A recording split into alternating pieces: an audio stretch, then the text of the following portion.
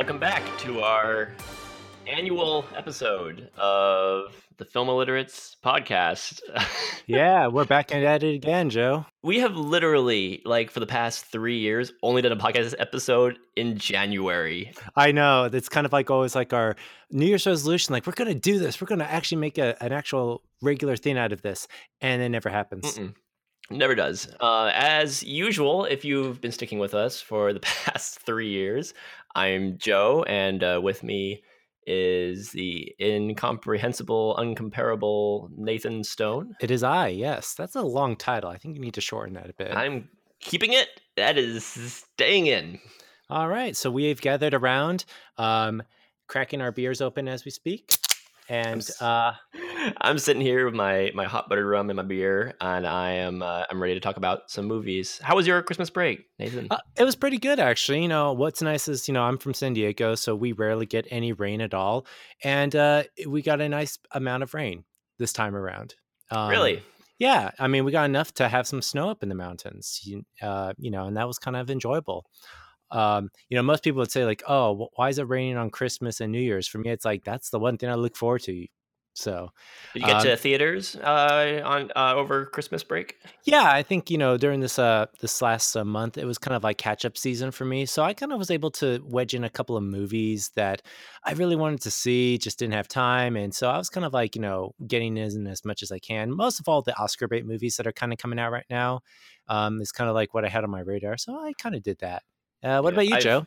I've sadly fallen behind on my Oscar watching this year. I don't know. I find it hard to get interested really in anything. Like last year we had 3 Billboards Outside Ebbing, Missouri, which I was pumped for. Mm-hmm. This year it's when I don't know if Beale Street Could Talk, which I'll admit I don't know anything about, which I'm sure I'll have to check out before Oscar season comes around. But me and the family, we went out to New Jersey to visit family for Christmas, and I got to the theaters a couple times to see a couple of movies. One of which, or both of which, may end up as a topic of conversation later today. So I won't divulge what I saw. Yeah, just keep the surprise for later, as they say. Exactly. I've narrowed it down though, just to movies that are in theaters now.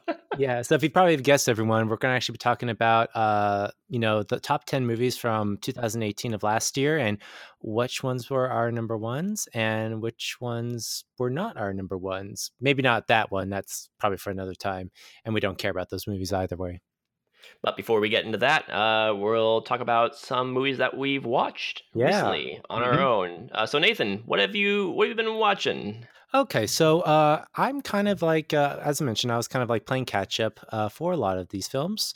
The one thing actually I was kind of like doing this these past 2 weeks was sticking around with family, and this was a film that basically was introduced to me by my dad, who apparently was watching this on, Sci-Fi of all places, called Santa's Sleigh.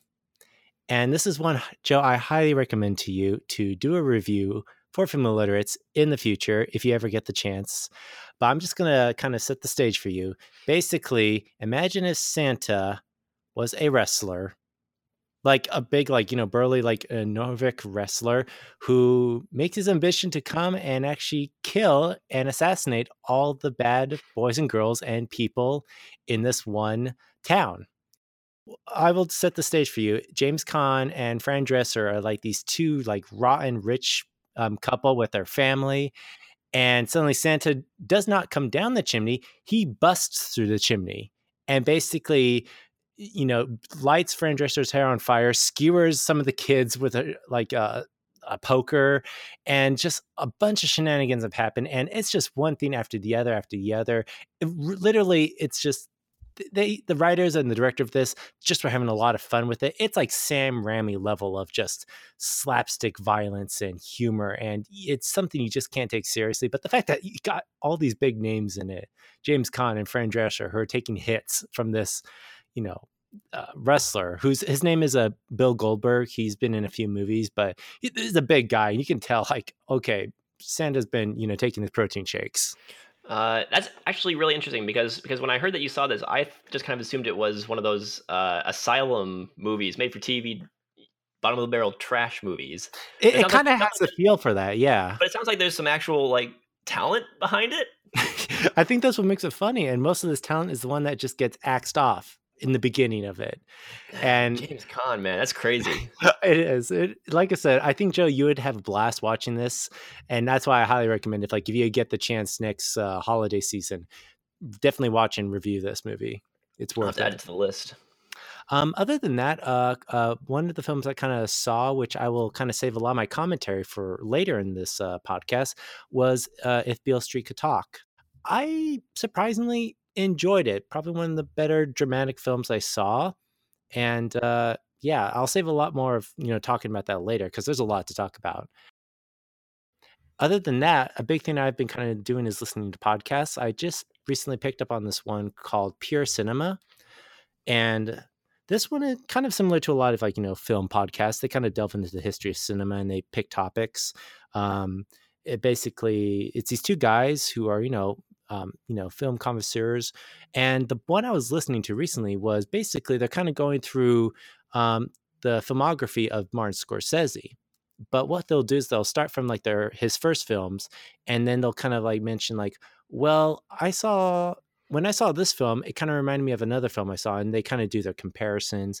And I thought that was kind of really nice, just kind of gain that, a lot more kind of in-depth conversation and seeing the relations of like how Scorsese's films have kind of like, resonated with a lot of just filmmakers before him and even after him. So yeah, I'm going to probably start listening to that a little bit more and see where it goes. Nice. I've been listening to a lot more film podcasts over the past year or two. I haven't heard of that one though. Yeah, I'd say check it out just because I think like some of the, titles they bring up in their conversations is kind of interesting. And yeah. Nice. Well, I worked over some movies in the past week, specifically on or the past couple of weeks. Christmas Eve. What is the greatest Christmas movie of all time, Nathan? It's Die Hard. Of course, it's Die Hard.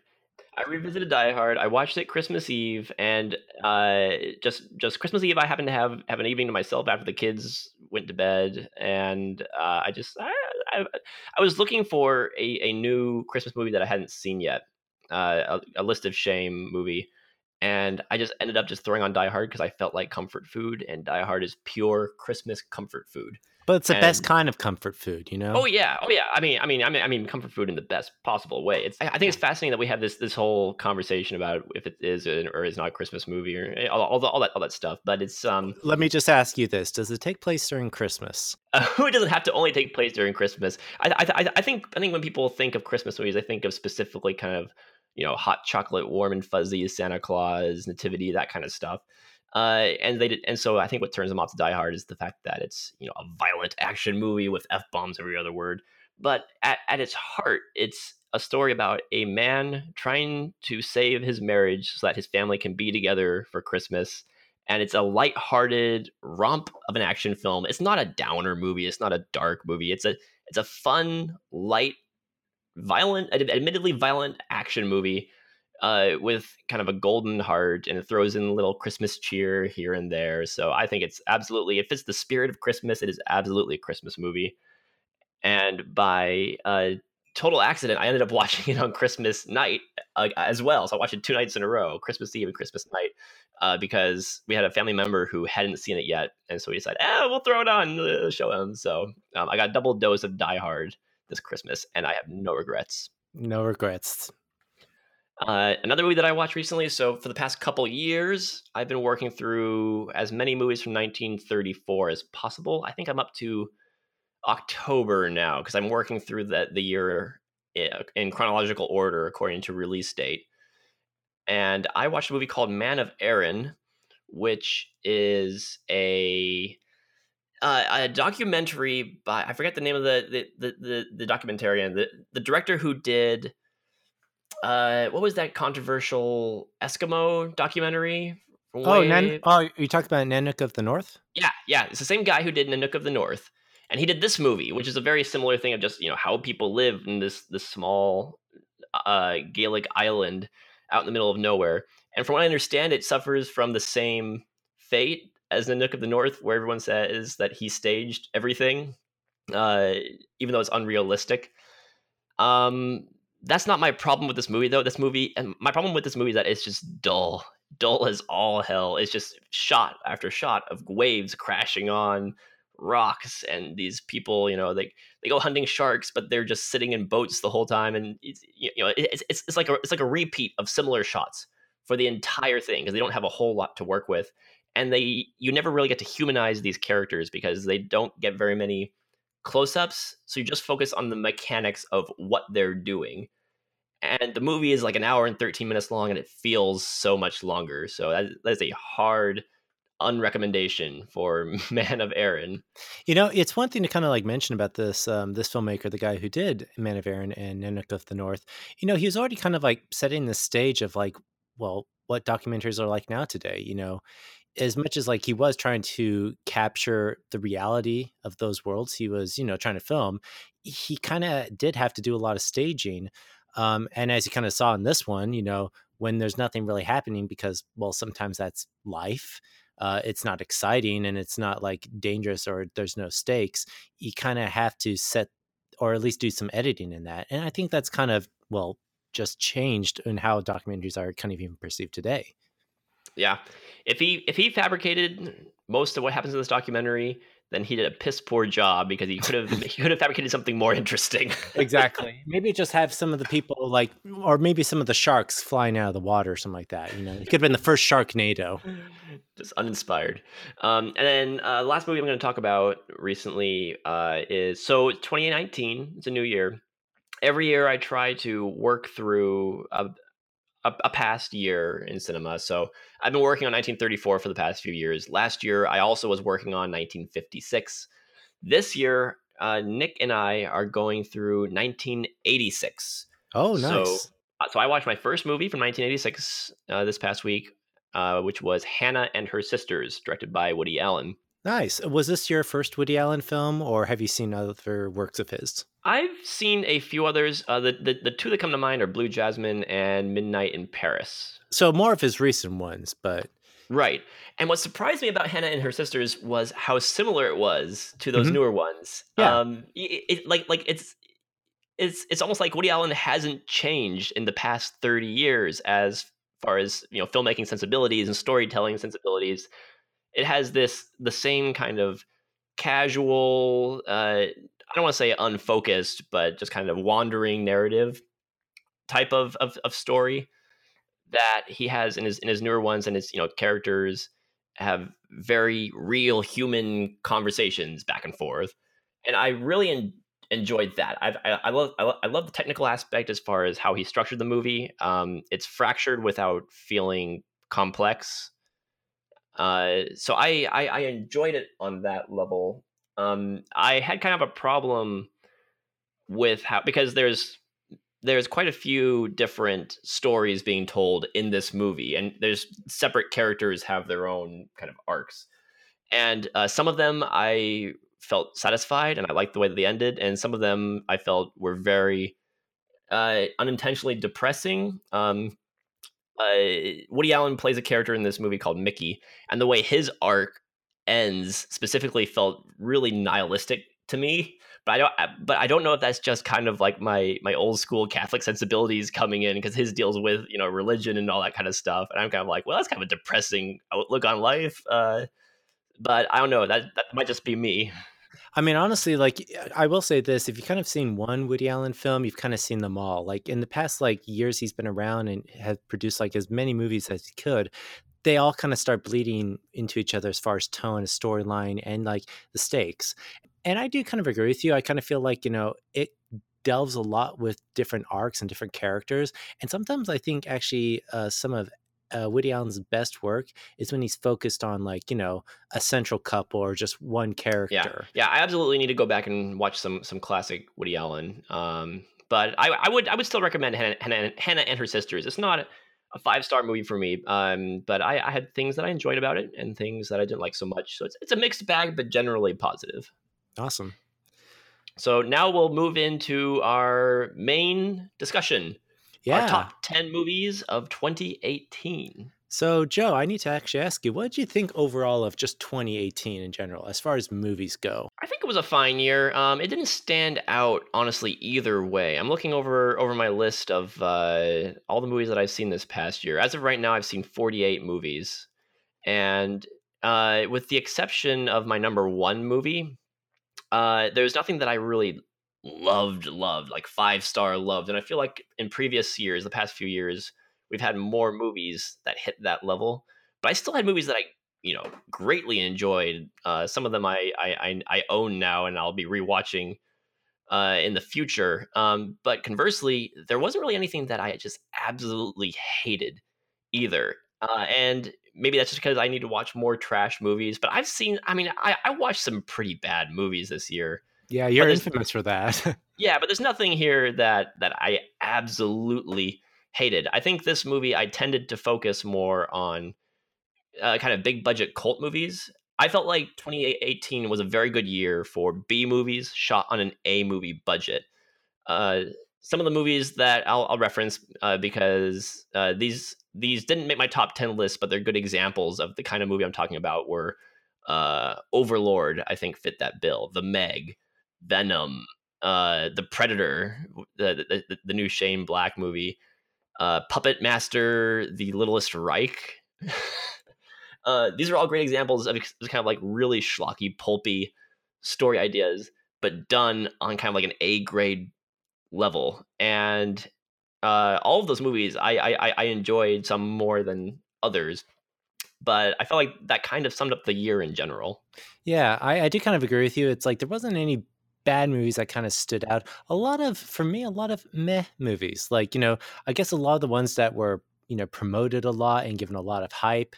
One example that calls to mind is like the big one that's getting a lot of Oscar buzz right now, A Star is Born.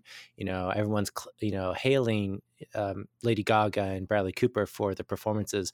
For me, it's like, I don't know. I've kind of seen this, movie been done and redone like 4 times already. So I was familiar with it. The angle was okay, but it wasn't anything that kind of grabbed me by surprise or anything like that. And I will say one of the things that I kind of enjoyed the most was looking at films that were a little bit more experimentative.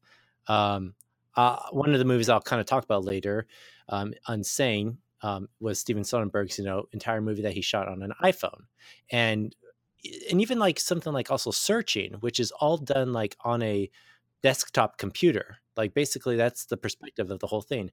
I was kind of just curious more like, well, how are these movies going to carry me for the next hour and a half? And I think they succeeded it very well. And I guess that's one thing I was kind of like paying attention to is what new areas are filmmakers kind of like starting to experiment in with like what new media that is available now, and how are they able to like tell a story with that? How can they tell a compelling narrative that audiences will get? There's also a big year for documentaries. I was noticing like there was a lot of documentaries that were just making huge headlines, and that kind of surprised me. And I think as we kind of get more and more into the year, I think audiences are kind of being a lot more drawn to just real stories, not nothing that was like fabricated or fictionalized, stuff that actually happened. And I feel like that's drawing a lot more people. When talking about bad movies specifically, when I say that there wasn't anything that I absolutely hated, that isn't to say that there weren't any bad movies out there. Oh yeah. Stuff like Happy Time Murders, I would categorize as a bad movie. I didn't hate Happy Time Murders enough to remember it that much. Like I remember it as, oh, that was just that bad puppet movie. Mild 22 was another one. Mute was borderline pretty damn bad. I'm curious though. Do you have a worst movie of the year? Oh gosh, I would have to say, honestly, for me, and I know I'm going to get a lot of hate for this, but the new Fantastic Beasts movie that came out was just one I just did not like at all. And I But think that worst movie of the year. I'm like you didn't see any low budget piece of garbage. no, no, Joe, I'm not like you. I don't necessarily have a Netflix account that I browse on all day. Excuse me, I don't only get my garbage from Netflix. I also get it from Amazon. Exactly. Yeah. But yeah, for me, I think that was like the only one that kind of comes to mind right now that it was like not a real enjoyable experience in theaters. And I think it's for me, I'm getting a little kind of fatigued from all like the franchise, big budget studio pictures that are coming out. I mean, I understand there's a market for it and people want these movies, but it kind of feels like they're kind of just overinflating it and not even just doing a decent job on it. And I don't know, like there's a bunch of other movies that come to mind. Venom was another one that I kind of felt like, you could have done a little bit better with this, but it's, you're giving hundreds and hundreds of dollars for it. Why could you not come up with something better? So that's one thing I could say, like, those were like the worst movie experiences. And at the same time, like, I didn't really have too much time to go out and spend money on bad movies or watch bad movies when I could, but there were a few. Yeah. My bottom movie of the year right now is Hellraiser Judgment, which is Hellraiser whatever number they're up to right now. I don't remember. Yeah, I did see your letterbox ranking, and that one was like way at the bottom. I was like, okay. It's way at the bottom, but it's funny because even think about that one. Hellraiser Judgment is better than the last Hellraiser movie that came out, which was, I don't know, several years back. Man, how many sequels have there been? Because that was a big thing this year. Was like, there's a Halloween sequel as well, and that was, that one did better. So how is it that Hellraiser doesn't do even better? Oh Hellraiser, they're just pumping them out just to keep the rights at this point. They don't care about the quality. They're waiting until they know what to do with it, but until then, they don't want to lose the rights. So they're just kind of pumping out no budget movies, like movies made for literally just thousands of dollars right now. But Hellraiser Judgment though was I kind of want to commend it because it was done by a guy who wanted to do something different and interesting, and to an extent, I see what he was trying to do, and I respect that. It's just not the sort of thing that I'm into. It's kind of more into the gross out putrid kind of horror as opposed to the flesh ripping terror of the original ones.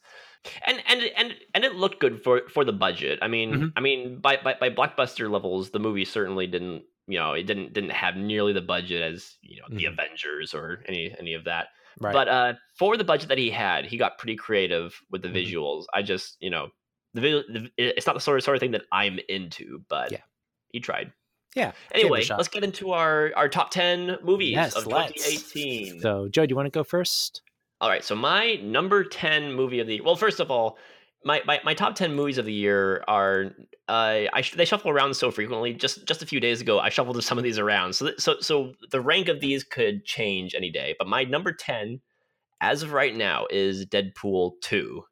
Now to be clear, this is my top 10 movies of 2018, which is a blend of what I think are the best and some of them that are just kind of selfish picks of movies that I love. So it's my top 10 list is a blend of best of and favorites.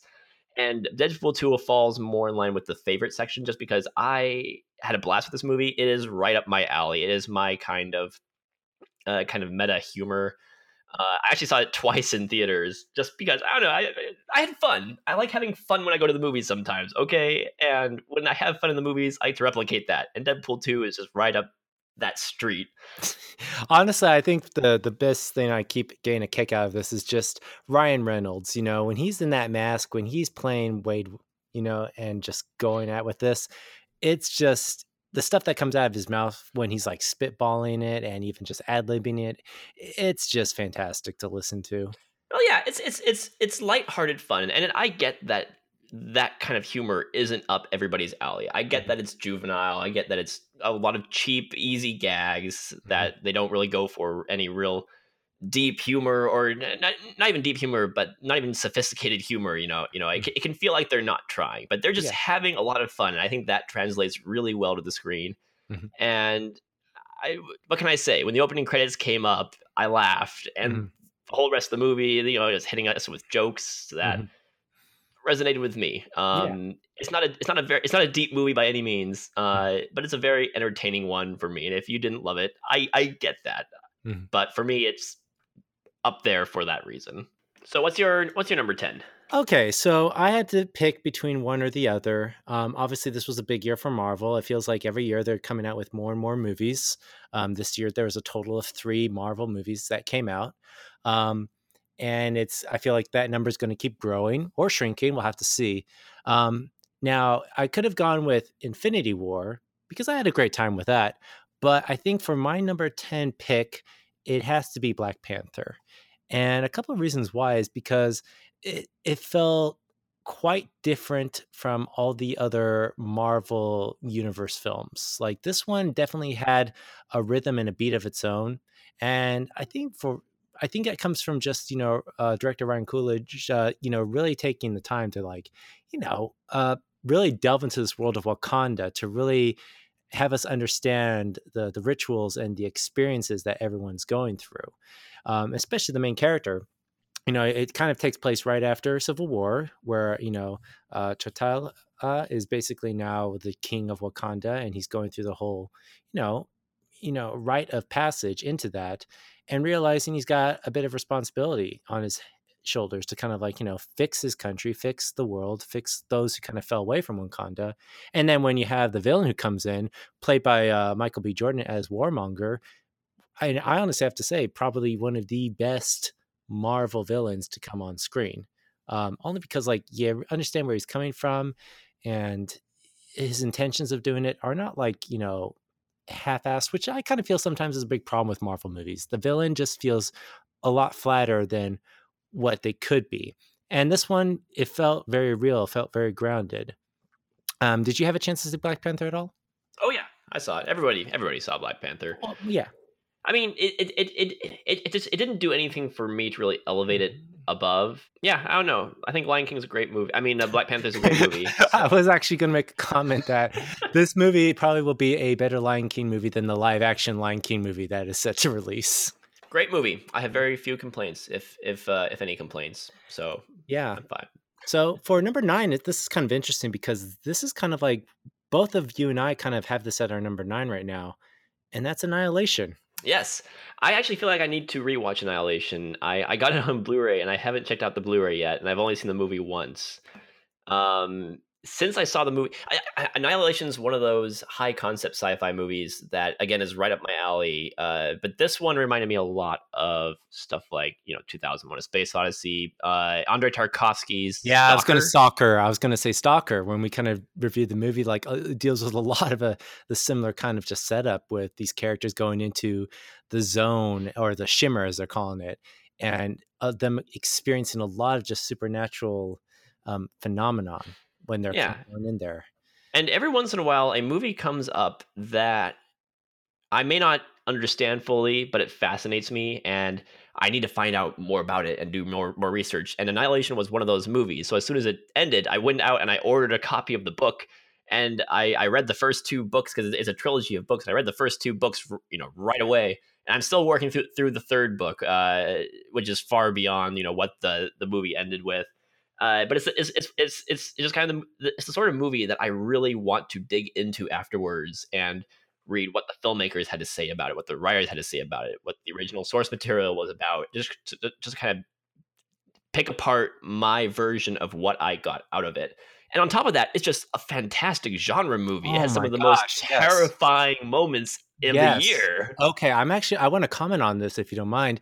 I think this movie scared me more than most horror movies that came out because I think what this movie kind of explores, what it delves into, the big questions and themes it asks are, is survival, like the survival and evolution of just nature, something to be terrified of? And these characters, they're going into this place, they're all experiencing these themes, they're all seeing a lot of this a lot of just imagery that you kind of realize, gosh, this used to be an animal and now it's another thing.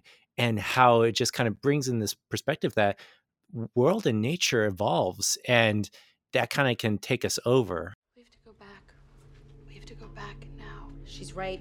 I really don't know how much more right she has to be. Okay. And I agree with you. We should go back.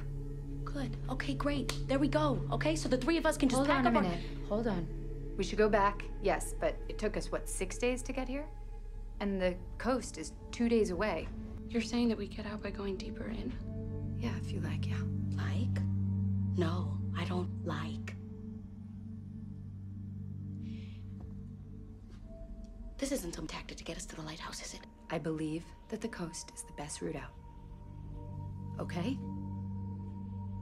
Yeah, and also just kind of like it being a full cast of just female actresses, just kind of like really helming this. by themselves. I thought that was impressive as well. And it didn't really pander to the fact like, oh, I'm a woman and I'm going to do this that a man should be doing. No, I kind of disregarded that once they kind of started getting into the shimmer and really dealing with these obstacles and their own struggles and their own fears and insecurities. I was kind of with that. And the director, Alex Garland, he definitely knows how to use CGI well in his movies. Ever since he did Ex Machina, I've just been impressed with how he handles it. Because, he could do it like how Marvel does it and just make it look really cheap. But no, he wants to make it as organic and as authentic and as real as it can be. And I think that's something I'm always impressed by. One thing I will say about Annihilation real quick is that it's not a movie for everyone. I think the ending is going to turn a lot of people off because it goes into some real surreal, psychedelic, trippy, psychedelic territory towards the end. And it's sort of the ending actually is the reason. I'm not going to spoil anything here, but the ending is the reason why when the movie finished, I wasn't quite sure what I thought of it at first. I kind of left the theater thinking like, well, I have no idea what that was about. That got like I felt like I had a grasp on the movie for most of the movie. And then after like the last 20 minutes, I was like, I have no idea what they're doing now. I think I've come to grasp the idea that the ending is one of the reasons why I love it, because the ending is very different than the book. And it gets into a lot kind of different visuals and a different territory than the book does. And so it doesn't make it easy to dissect, which makes it challenging. And I like a challenge, and I want to rewatch Annihilation, and I want to chew over it and try to figure out what it means to me personally, because I think each person will get something different out of it. Also, by the way, that finale of the movie has one of the most phenomenal, baffling visual effects I've seen in a long time. I still don't know how they did some of that stuff. It's crazy. So, Joe, what was your number 8 film? My number 8 movie of 2018 was a movie that I just saw recently, which is Panos Cosmatos' Mandy. I enjoyed this movie quite a bit, but I think I enjoyed it for a lot of... I think I enjoyed it for different reasons than a lot of other people do. Actually, seeing the conversation around this movie is kind of frustrating to me, because I think people are reading too much into Mandy, and I think people are expecting more of it than it's actually offering. Yep. Because the movie has a kind of pretentious, high-minded, aloof tone and feel to it. It's slow, it's ethereal, kind of like how Beyond the Black Rainbow was. And it's got characters, the villain is especially, talks in kind of prose and cryptic sayings and godlike metaphors. And I think people are taking that aspect seriously as, oh, this movie is quote unquote important. I think Panos Cosmatos just wants to make a pulpy revenge movie. Because for one thing, the characters in the movie are very aware of how aloof this villain is being, and the movie takes every opportunity to just kind of shit on him. And characters point out like, yeah, this Bible thumping weirdo who lives out, with his cult. Yeah, that's which is kind of how Nicolas Cage refers to him. So what you gonna do with that thing? I'm going hunting. So what you hunting? It's crazy evil.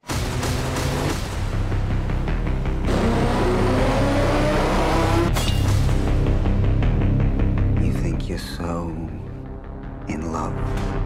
I'll show you love.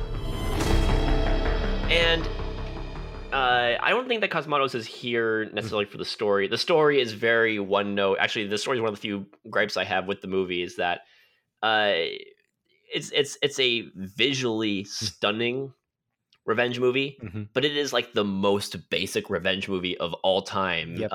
Cutting out even narrative logic or anything. It's a collection of set pieces that are meant to be.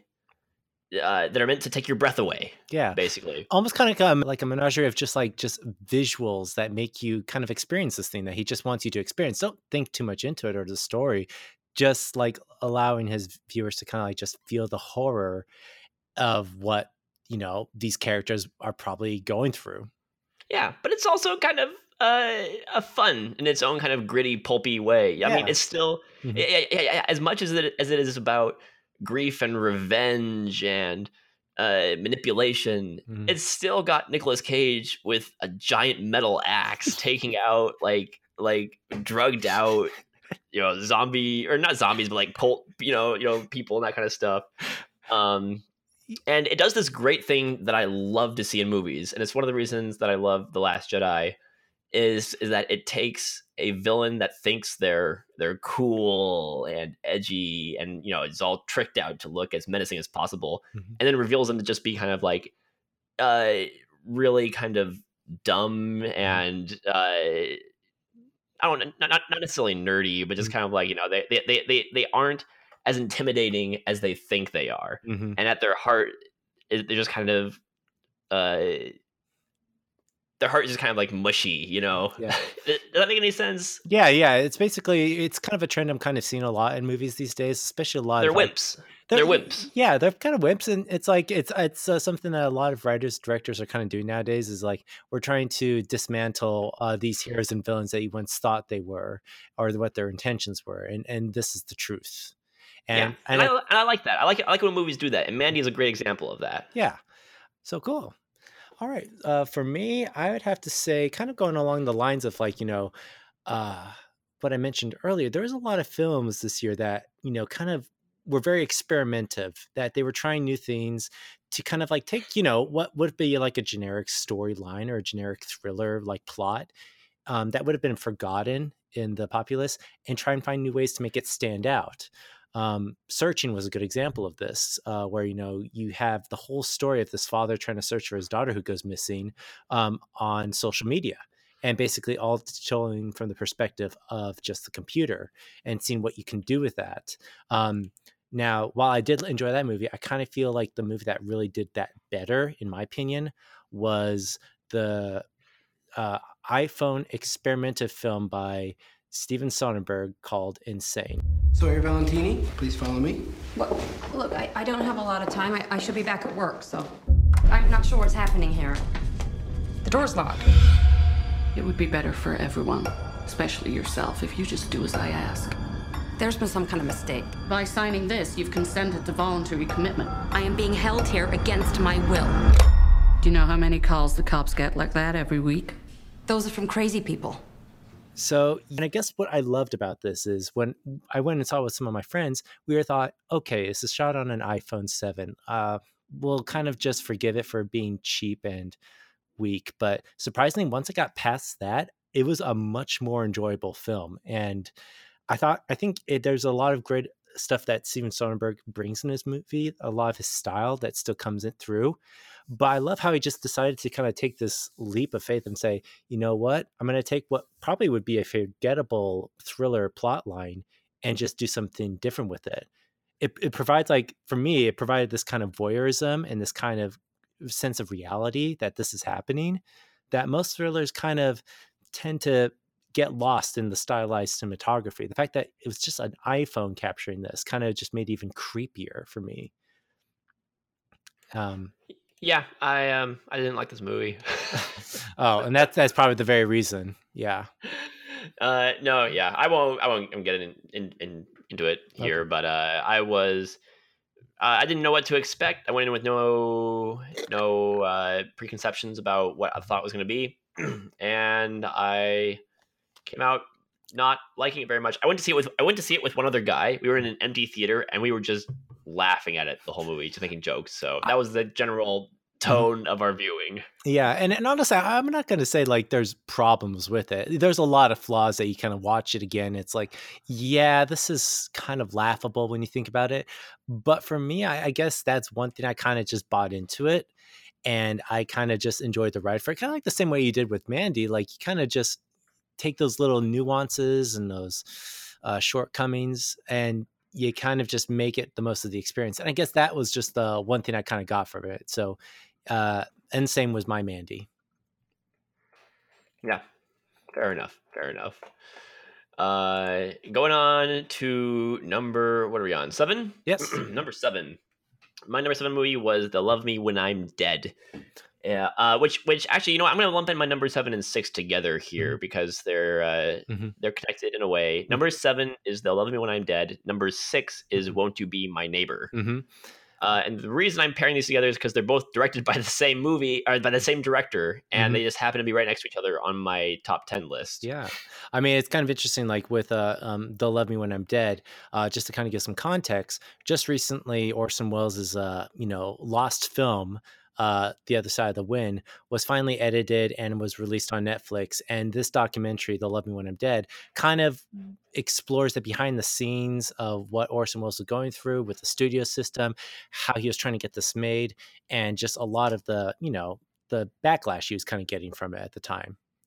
Yeah, and that's what is interesting to me. The Other Side of the Wind I think is a very good movie. I quite enjoyed it, but I was more interested in The Other Side of the Wind because of the behind the scenes story of the making of it and what it took to get it here. And The Love Me When I'm Dead doesn't go quite that far. It goes up until Orson Welles died and he wasn't able to finish the movie, but it goes through what he went through trying to finish the movie. Which is kind of fascinating. And if you go onto Netflix, there's another short video talking about where they picked it up and how they restored it and finished the movie up to current days. But for me, The Living When I'm Dead is memorable. A lot of it is because of the way it's put together, the kind of the unconventional way that tries to mimic, not necessarily mimic, but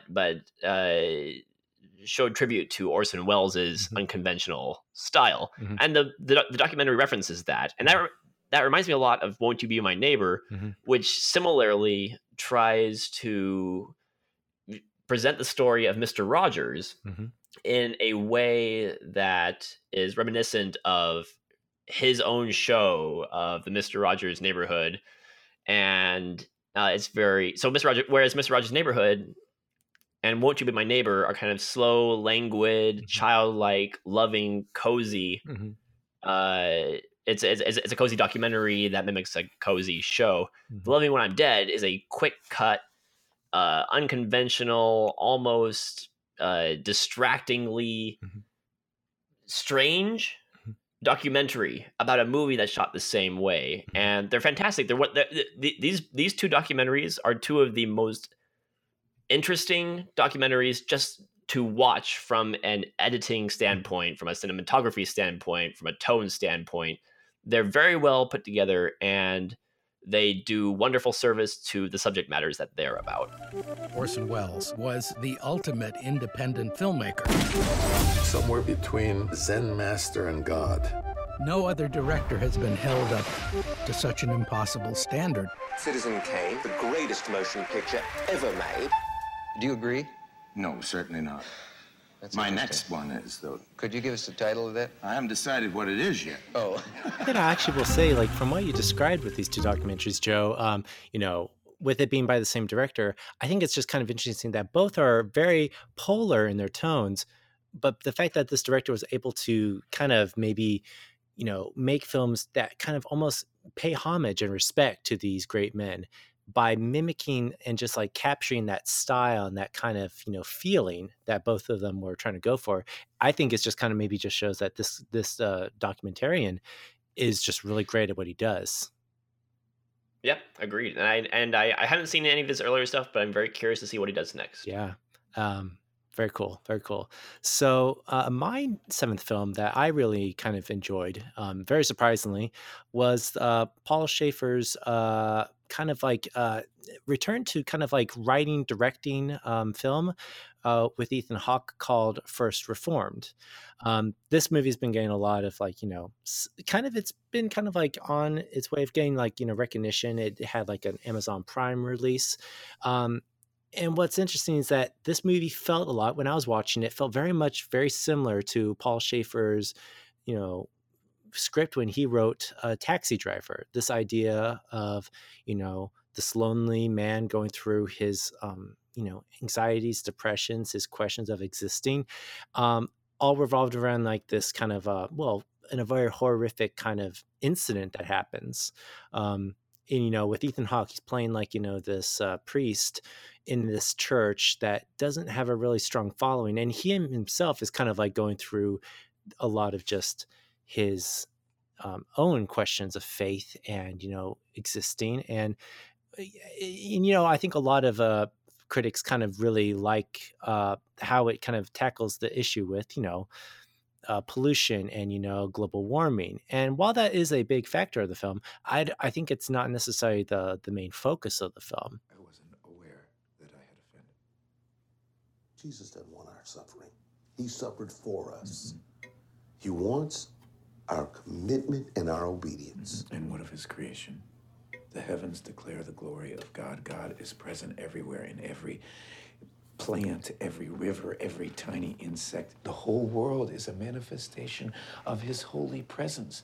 I think this is an issue where the church can lead, but they say nothing. The U.S. Congress still denies climate change. Where were we when these people were elected?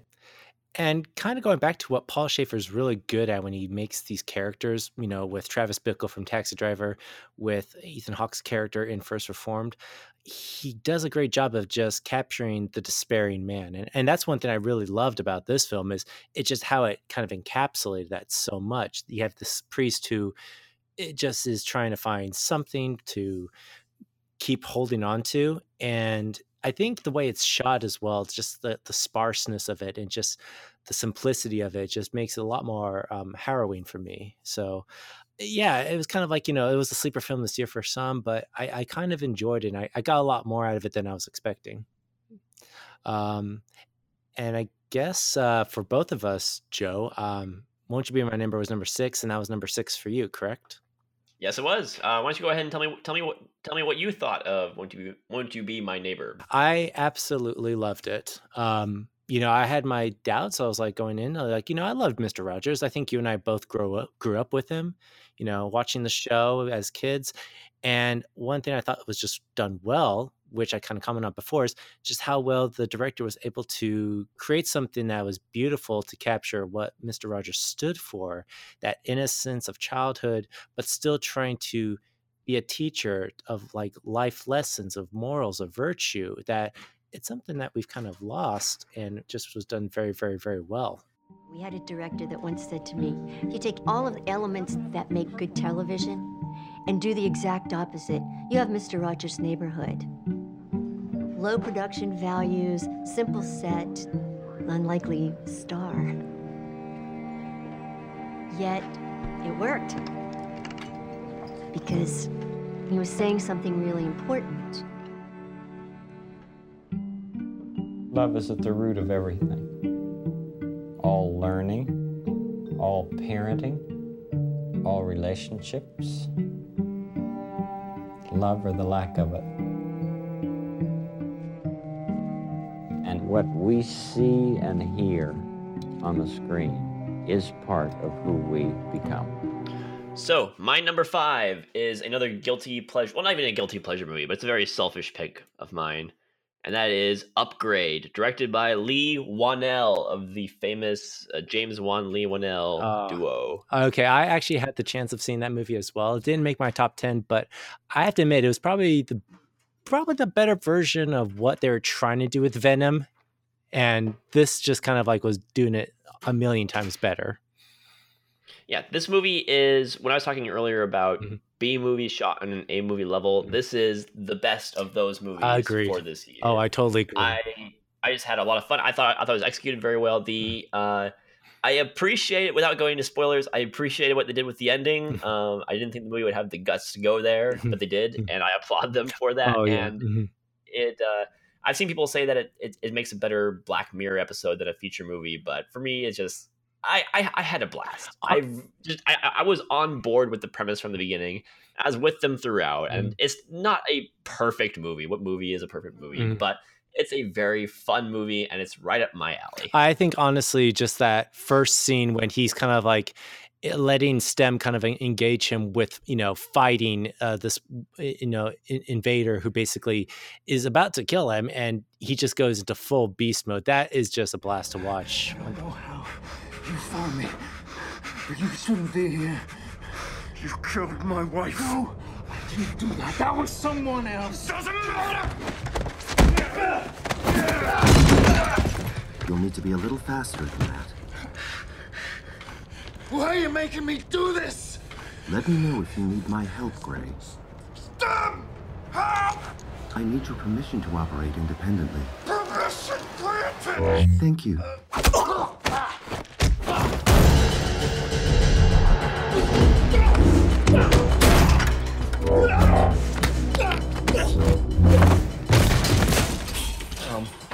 Yeah, it's just, I think that scene one, you kind of see what the camera is doing in us. Being on the ride with the guy, it's a blast. So Nate, what was your number 5 movie of the year? My number 5 movie would have to be Black Klansman, actually, the more recent Spike Lee movie. And I kind of realizing this, there's a lot of racial commentary, movies on my list, but honestly, it's like a lot of them were just really good this year. And especially what Spike Lee's doing in this movie, I kind of have a guilty pleasure for watching a lot of his films. I love his style. And for some reason, why I love this movie, it was the least Spike Lee-ish movie of all of Spike Lee's movies. He still has some of his trademarks in there, but it really felt like it was a different kind of picture when I was watching it. Like it didn't have the same kind of, signature style that I was so used to seeing in a lot of his other films, like Inside Man, Do the Right Thing, even like a 25th Hour. And yet I loved how he was just able to just capture that time period and just create some very, very unique scenes. And what he's trying to do also with this as well, especially in the opening scene where he has like this opening, image of, Gone with the Wind, and kind of pointing out he's trying to recorrect just like that early time in Hollywood history with Birth of a Nation and how that film was used by the KKK. And he's trying to kind of like correct it. And there's a lot of interesting and good stuff he's doing in it. And a lot of people find it very politically heavy, especially like with what's kind of going on right now. But for some reason, it was kind of enjoyable. I love the performances, Adam Driver, I think some of his best acting in this as well. The KKK is planning an attack. How do you propose to make this investigation? We'll establish contact over the phone. We'll need a white officer to play me when they meet face to face. You for the white race, Ron? Oh, hell yeah. So there becomes a combined Ron Stallworth. Can you do that? With the right white man. Yeah, so, I mean, I think when a lot of people saw the trailer, I guess they all thought this was going to be kind of like a comedy, a satire in a way by Spike Lee, but it definitely wasn't. I mean, it does have some funny moments in it, but it's definitely, what Spike Lee's good at, which is really kind of bringing something to light and kind of making you a little uncomfortable about it, but really asking you to think about this. And I enjoyed it for that. Very good. My number 4 movie of the movie. Movie of a movie, and a movie is a movie. My number 4 movie of the movie was Apostle, the new Gareth Evans joint. Not to be confused with Gareth Edwards. Thomas, your sister, she's gone. These people, they're blasphemers. A cult, a disease. Bring her home. Name? Thomas Richardson. I dream of a world in which each waking day we rise equal. This island. It's our paradise. We have an intruder on our land. We have to find him. Gareth Evans, the director, is of course known as the guy who did The Raid and The Raid 2. And here in Apostle, he's doing what's a seemingly very different movie, kind of a more dramatic, kind of a thriller with not as much kung fu action, anything like that. There aren't people jumping into all of a sudden doing martial arts or anything like that. But his eye for making the audience very uncomfortable is on full blast here. There was a scene in here that made me nauseous during the movie, and I don't know, whatever nerve I have that makes me uncomfortable, it just put a nail in that and kind of screwed it in and just made me feel really uncomfortable. But it's also a very interesting movie just from the way it's structured. I don't want to say too much about it because I don't want to give anything away. But there's kind of two ideas in here, or two stories in here. One is a traditional story of human evil, and kind of really despicable people and the lengths they'll go to get what they want. And the other story is kind of a story of almost fairy tales, kind of, and almost supernatural, religious kind of stuff, because the whole movie is about this cult on this island, and when the movie digs into kind of their religion, it gets into some really weird territory when you find out what they believe. But on the other hand, you have these very small character moments and these characters that are going through these very human stories, and they've all got, their upswings, their tragedies, their horror stories, all on a very human level. So I think the movie balances that very well, and I enjoyed it, but it's a very difficult watch at times. Yeah. So basically, what you're trying to say is definitely watch with caution. If any of our viewers decide to go out on Netflix or Amazon Prime to watch it, just be prepared to have an upset stomach from what some of the stuff they'll see. Yes, absolutely. Mm-hmm. But it's enough for you to handle, right? If Joe can handle it, you could handle it. I mean, I may have had to take a break halfway through, but I got back to it. I finished it. Mm-hmm. There you go. All right. So for number 4, my number 4 film of the year was the recent Wes Anderson animated stop motion film, Isle of Dogs. This came out really early in the year. I still have to get around to it. It is on my list of shame for this year. No worries. I will have to say, I think it's actually one of Wes Anderson's best work, both writing and directing. A lot of like what he did really well with Fantastic Mr. Fox comes back in here, but I think just the puppetry and even just the animation itself is done with such great detail.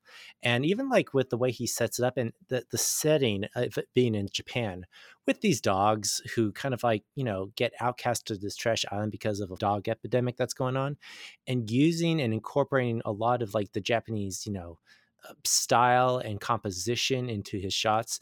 You could definitely tell like he's paying a lot of homage to just a lot of like the early Japanese filmmakers and cinema. And honestly, it's just like it still has the same level of humor, same level of heart, same level of just good characters and just whimsicalness to it, that I just got a real joy out of it. Like when you're seeing these dogs just trying to still be dogs, be civilized with each other. It's really fun to watch and listen to, especially with the voice actors. Wait a second. Before we attack each other and tear ourselves to shreds like a pack of maniacs, let's just open the sack first and see what's actually in it. It might not even be worth the trouble. What do you think? I'm not sure. Maybe. Hi. A rancid apple core, 2 worm-eaten banana peels, a moldy rice cake, a dried-up pickle, tin of sardine bones, a pile of broken eggshells, an old smushed-up rotten gizzard with maggots all over it. Okay, it's worth it. And just that timing and pacing, it's just what Wes Anderson's good at, that dry humor, but also when he gets into the action scenes, he just is able to pace it very well. And I don't know, for it being also like a movie that kind of has a little bit of social commentary in it, I think it's very relevant, and it's just something I think I was not expecting to be as good as it was. So I thoroughly enjoyed it. I'll have to get around to that one. Mm-hmm. Alrighty. My number 3 movie of the year is my most selfish movie on this list. Although, can you say it's selfish? Because I think a lot of other people who've seen it also like it as well. Oh, people love this, but I mean, how many top 10 lists is it going to make at the end of the year? I'd say quite a few. I would say my number 3 movie of the year is Aquaman. I've waited a long time for this.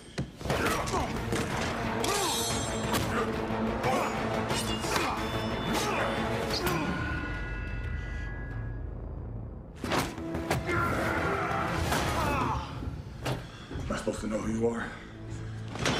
I scavenged the high seas. You're the Aquaman. We were bound to meet at some point. This movie is just a joy to watch. I was grinning from ear to ear from beginning to end throughout this thing. I almost can't explain it, although I kind of can. Whenever people talk about just how crazy this movie is, they always reference the octopus playing drums. in the movie. Have you gotten around to seeing this yet, Nate? I have not, but I know a lot of my friends who have seen it said it is just badass all the way through. Jason Momoa is fantastic, and it's just you kind of watch him like do these scenes, and it's like he's having fun. He's having a lot of fun. Yeah, the whole movie is just having fun. You got Julie Andrews voicing an undersea behemoth, like of a creature, you know, and you got, you know, Aquaman on riding on giant seahorses and sharks with lasers. And this movie, I never felt that it took itself too seriously. I felt like it knew exactly what it was and it just was having fun with it, without becoming a parody like something like Deadpool 2 was, which I love Deadpool 2, but Deadpool 2 and Aquaman are two very different kinds of silly. Aquaman is the type of silly where it's just here to have you, it's here to show you a good time and not apologize for it. So it never draws attention to the fact that it's being silly. It just indulges. Yeah, and if anything, like it's definitely a change of pace with a lot of that we've been seeing in the DC Universe films that are trying to do so much with the films, and they're kind of just sometimes messing it up or failing it, or they can't find a tone. Whereas with this, it's like it knows what it is. It's going to not be dramatic. And I think that's something that James Wan really fought for when he was making this movie, right? Like he just wanted it to be a good time. He didn't want like it to be like DC dark or, you know, dramatic. I'll even say this over the a lot of the MCU movies. I feel like the MCU movies, with a few exceptions, feel like they need to apologize for being goofy. For instance, in Avengers Age of Ultron, when Hawkeye says, you know, oh, I'm shooting arrows, there's a guy flying around, none of this makes any sense. Aquaman is just like, no, you know what? We're having sharks with lasers fight crab people, and you will accept this. It's a damn good popcorn movie. I loved every minute of it. It's number 3 on my list. Deal with it. Deal with it. Now I'm going to take it down on a more depressing level, as my number 3 movie was the more recent film that came out, If Beale Street Could Talk. This is the recent one from Barry Jenkins, who, as you guys know, won the Academy Award for Moonlight back in 2017, I believe. Yeah.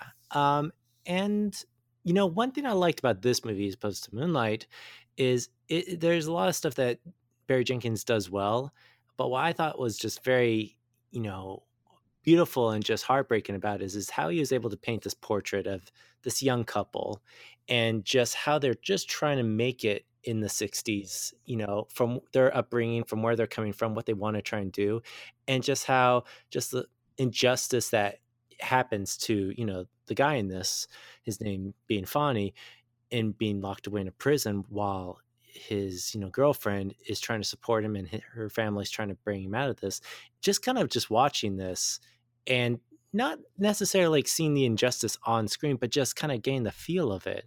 It's really, you kind of like, you have to feel for these characters and what they're going through. And I just thought that was done very well. And there's also surprisingly some very good scenes in it. Like there's one scene where, you know, Fonny is basically looking for a new place for him and Tish, you know, to make a living.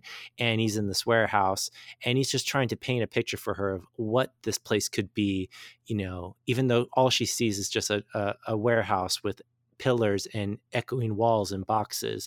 And just there's a scene where he's like trying to describe it. See, Tish, it's not done. It's a work in progress. Honey, I'm sorry, but where we gonna cook and sleep and bathe? I mean, where my mama and them gonna sit? Easy. Look, I put a couch right over here. Huh? Mama, Daddy, maybe even Ernestine, right? And the bed I put all the way back there, right against the wall. So I can see that pretty light on your face when the sun rises. Some of my sculptures over here and over here, right? As far as eating goes, I was thinking we could put a table right here. What you think? I don't know, Fonny. As far as I'm concerned, the only thing we're missing is a fridge. And even just how the scene is shot, it being like this revolving camera angle. I mean, this is just the stuff that, you know, Barry Jenkins is great at, is letting his characters, you know, describe and creating this magic on the screen. And while there's some like really hard scenes to watch, a lot of like, you know, tension that exists with what they're going through, he's able to bring these moments of joy and these moments of love to the screen as well. And that's just something I really did like about it. So yeah, it's the reason why it's number 3 on my list.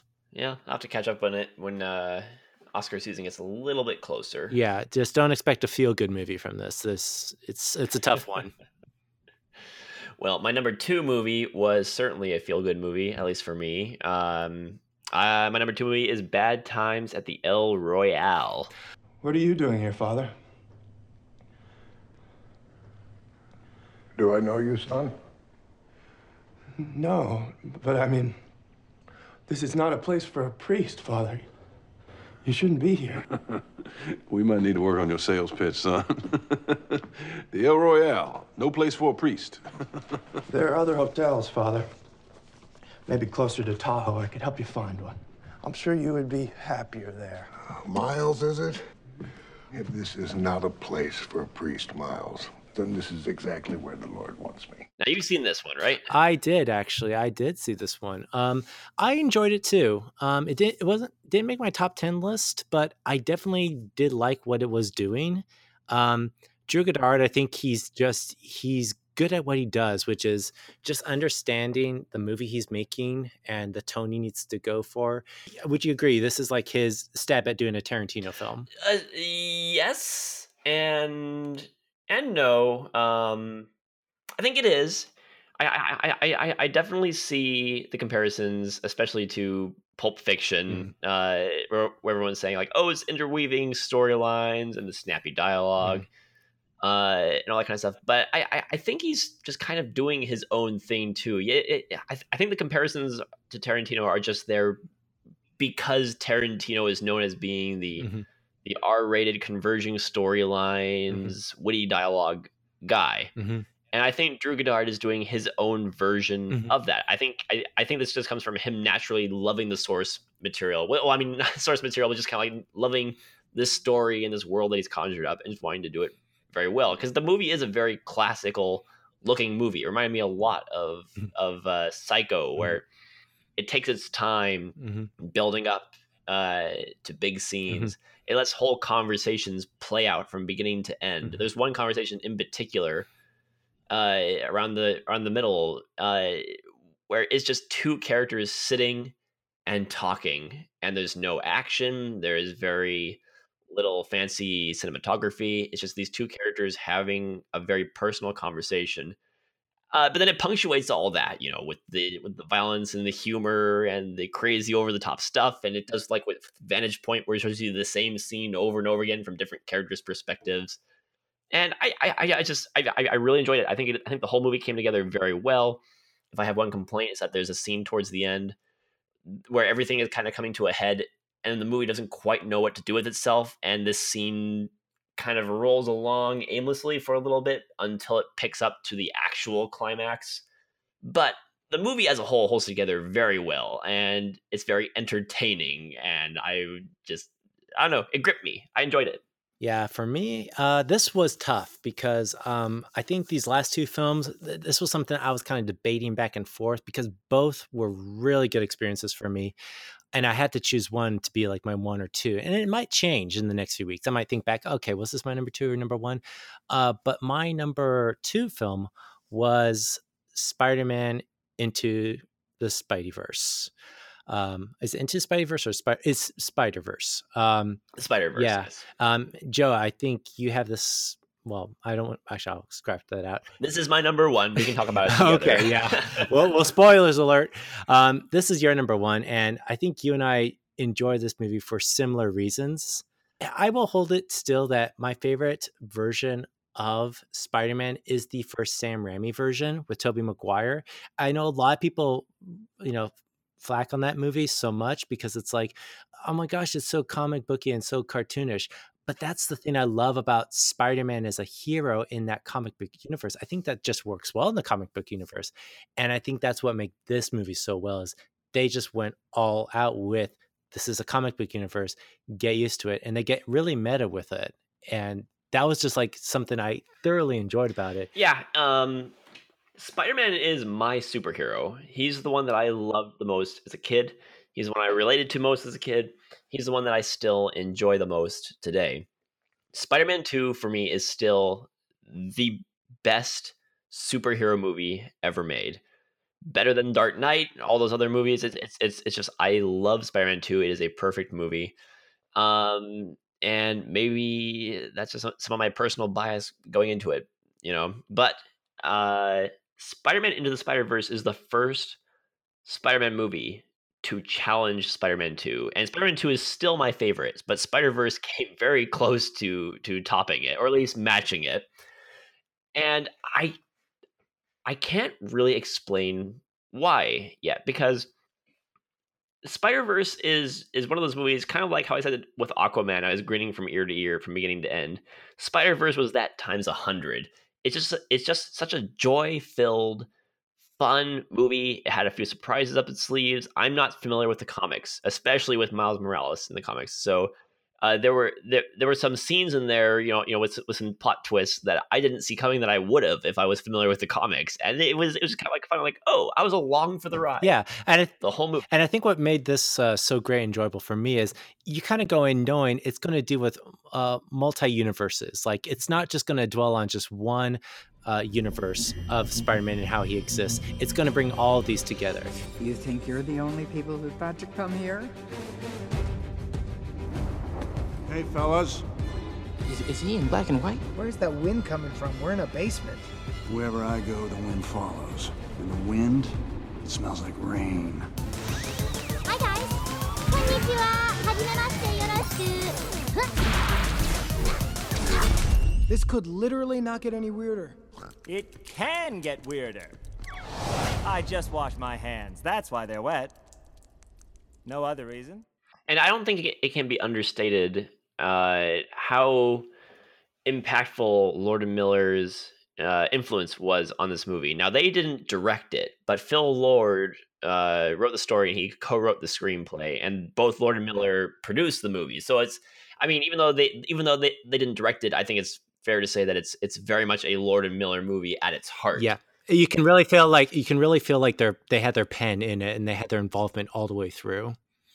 Yeah, and going into the movie, one of my biggest worries was about the animation, because it's very unconventional animation, kind of this comic book pop art style. It breaks a lot of the fourth wall as well, and draws attention to just a lot of just those comic book motifs and nuances. Yeah, and it's the sort of thing where when I saw the trailers originally, I thought, wow, this looks beautiful as like a wallpaper or something you'd frame and put on your wall. But as a movie, like my eyes were taking a few seconds to adjust to every shot. Oh, yeah. I was worried, like, oh man, I don't know if I can handle a whole movie of this. The colors are going by so quickly. My eyes have to adjust every few seconds. I think this movie was intentionally animated specifically for 3D, because I could see some of the lines, kind of like the stereoscopic 3D layering that was kind of going on. And that was a creative choice too. Yeah. I mean, that was in the 2D version of the movie too. Mm-hmm. Exactly. Yeah, I kind of thought when I went to see it in 2D, I was like, did I just walk into the wrong version? Should I have gotten some glasses? And the point I was getting to was that was my worry going in from the trailers. But in the movie, I feel like it's edited together well enough in a way that just didn't bother me. The trailers have bothered me, but in the full movie where you watch it, the scenes flow together the way they're supposed to. The action scenes play out the way they're supposed to. It was a joy to watch. The explosion of colors fit very well together, and I think that they knew what they were doing from beginning to end, and I should have had full trust that they knew how they were going to handle this style. Yeah, because it blends 2D animation and 3D animation, anime, a lot of different all animation styles. All these different styles. I mean, you have anime in there as well, and it's like and a Warner, like a Looney Tunes kind of like Warner Brothers kind of style character. Spider-Ham is in it, and you think, is this going to be too much to grasp? But it works. Yeah, it all works together, and at its heart is just very likable, interesting, engaging characters working together. I wouldn't say that the story is groundbreaking in any way, but it's very relatable, and it fits Spider-Man to his core, and I absolutely love this movie, and I can't wait to get it on Blu-ray so I can watch it over and over again. I will definitely say, I think the one thing that impressed me the most was just the voice acting in this. especially John Mulaney playing like this, kind of like Spider-Ham, this character who would have come from a Looney Tunes cartoon. And even Jake Johnson, who is kind of tapping into his like own version of like the Tobey Maguire, Spider-Man and Peter Parker that we kind of grew up watching. I thought that was like just entertaining just to listen to. Especially like his, like when he's like talking to the kid and trying to coach him through this whole experience. Because this kid, he just gets, is going through this for the first time and he doesn't know how to handle it. And I loved how it just brought that whole kind of mentor, apprentice kind of perspective to it all. That's the one thing I thought was like the heart of the movie. What are you doing, bud? I can't move. Okay, relax your fingers. We don't have time. Just let go. Be in the moment. I am in the moment. It's a terrible moment. They're right there. They're gonna see you. Miles, you gotta unstick. What do you do to relax? Relax. Okay. Needless to say, Oh, for crying out loud. Calling it quits now, baby, I'm aware. You're right. Teenagers, just the worst. So Nate, what was your number one movie of the year? Okay, well, you just went through your number one. So the one I basically decided to go with as my number one movie of 2018 was the movie A Quiet Place. John Krasinski's attempted doing a horror thriller movie that involved hardly any sound, or when there is sound, it freaking scares you. I thought, kind of looking at the trailers when I first saw it, I thought I like to see how they pull this off and still give me the kind of scare effects that it does. And what I kind of got from it was something a lot more. You have this world where these characters cannot make a sound. And I wish I could have found like a clip that I could have used to kind of like share with it. But I was able to find one. It's the scene where Emily Blunt is in the basement just as she's going into, labor. And she makes a noise. And it's like as soon as you make a noise, the creatures are going to come and they're going to try and hunt you down. And it's just setting those stakes is just something that it just brings up the tension so much.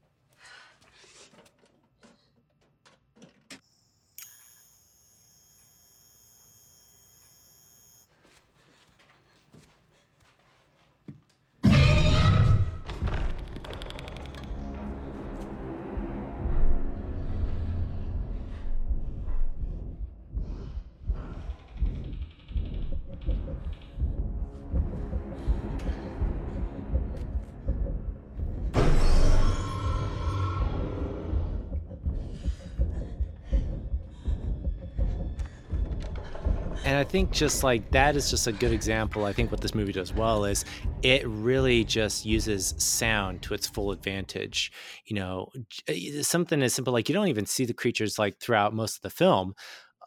You just hear them, and just a passing of them, like a growl or like a snarl that it makes, is enough to just terrify you. But even more so, there's this whole theme about like family and life, and that even when you're still kind of like against these odds in a world where it's like, can you exist in a world where you can't talk or like breathe or even think? It's like you still see this family trying to do the best it can to survive and move on. And there's a tragedy that kind of happens early on in the film that affects a lot of the characters, and it's just very genuine drama. And also I will actually say this, I kind of love the world building of this, how these characters had to kind of adapt, how they had to try and fight the monsters, how they had to learn from them, how they had to learn to keep living. And that's just something that I thought kind of well thought out. And John Krasinski, him and Emily Blunt do very well together, but Emily Blunt, I have to applaud just because her performance in this was just something I was blown away with. I thought, oh gosh, this woman is bringing her best work out. And if she doesn't get nominated for like a supporting actress for this, I don't know what. Yeah, I love A Quiet Place. I saw it twice in theaters. It just narrowly missed my top 10 list. It's actually, I think, my number 11 movie of the year. And so I totally get you. It may not have impacted me the same way that it hit a lot of people, but it's certainly up there. Yeah. If anything, for me, it was like a really just a good, like, it used thriller and suspense in the best way possible, and didn't have to do anything flashy or stylized. Like, heck, if they wanted to, they didn't have to show like the monsters until the very end scene, and this movie would have worked for me. It just had a great way of just pacing and building that tension. And so, yeah, I think that's the reason why it was probably my best movie going experience this year. Awesome.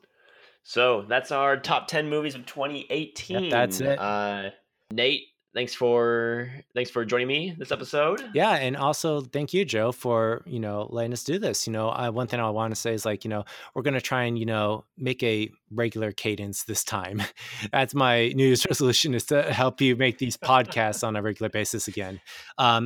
Like more episodes. Exactly. And sometimes we'll have Alex Patton join us for certain discussions again. He's also done a couple of Film Illiterates, and he'll be back. We'll drag him back. Exactly. We'll find some way to hook him in. I think I might have some bait that we could use.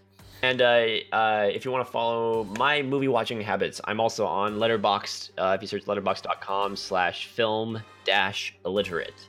Yep. I will probably. I think I need to revisit my Film Illiterate box as well. Absolutely. You need to log more on there. I want to see what you're watching so I can make fun of you. Exactly. We're setting to make Searching 2 right now. Where the big reveal is Joe's going to find out what happened to me based on the movies I've watched. There we go. I love it. Make a new Screen Life movies. That's all for this episode of the Film Illiterates podcast. We'll see you either next year or next week. Who knows? We'll see. And keep it easy.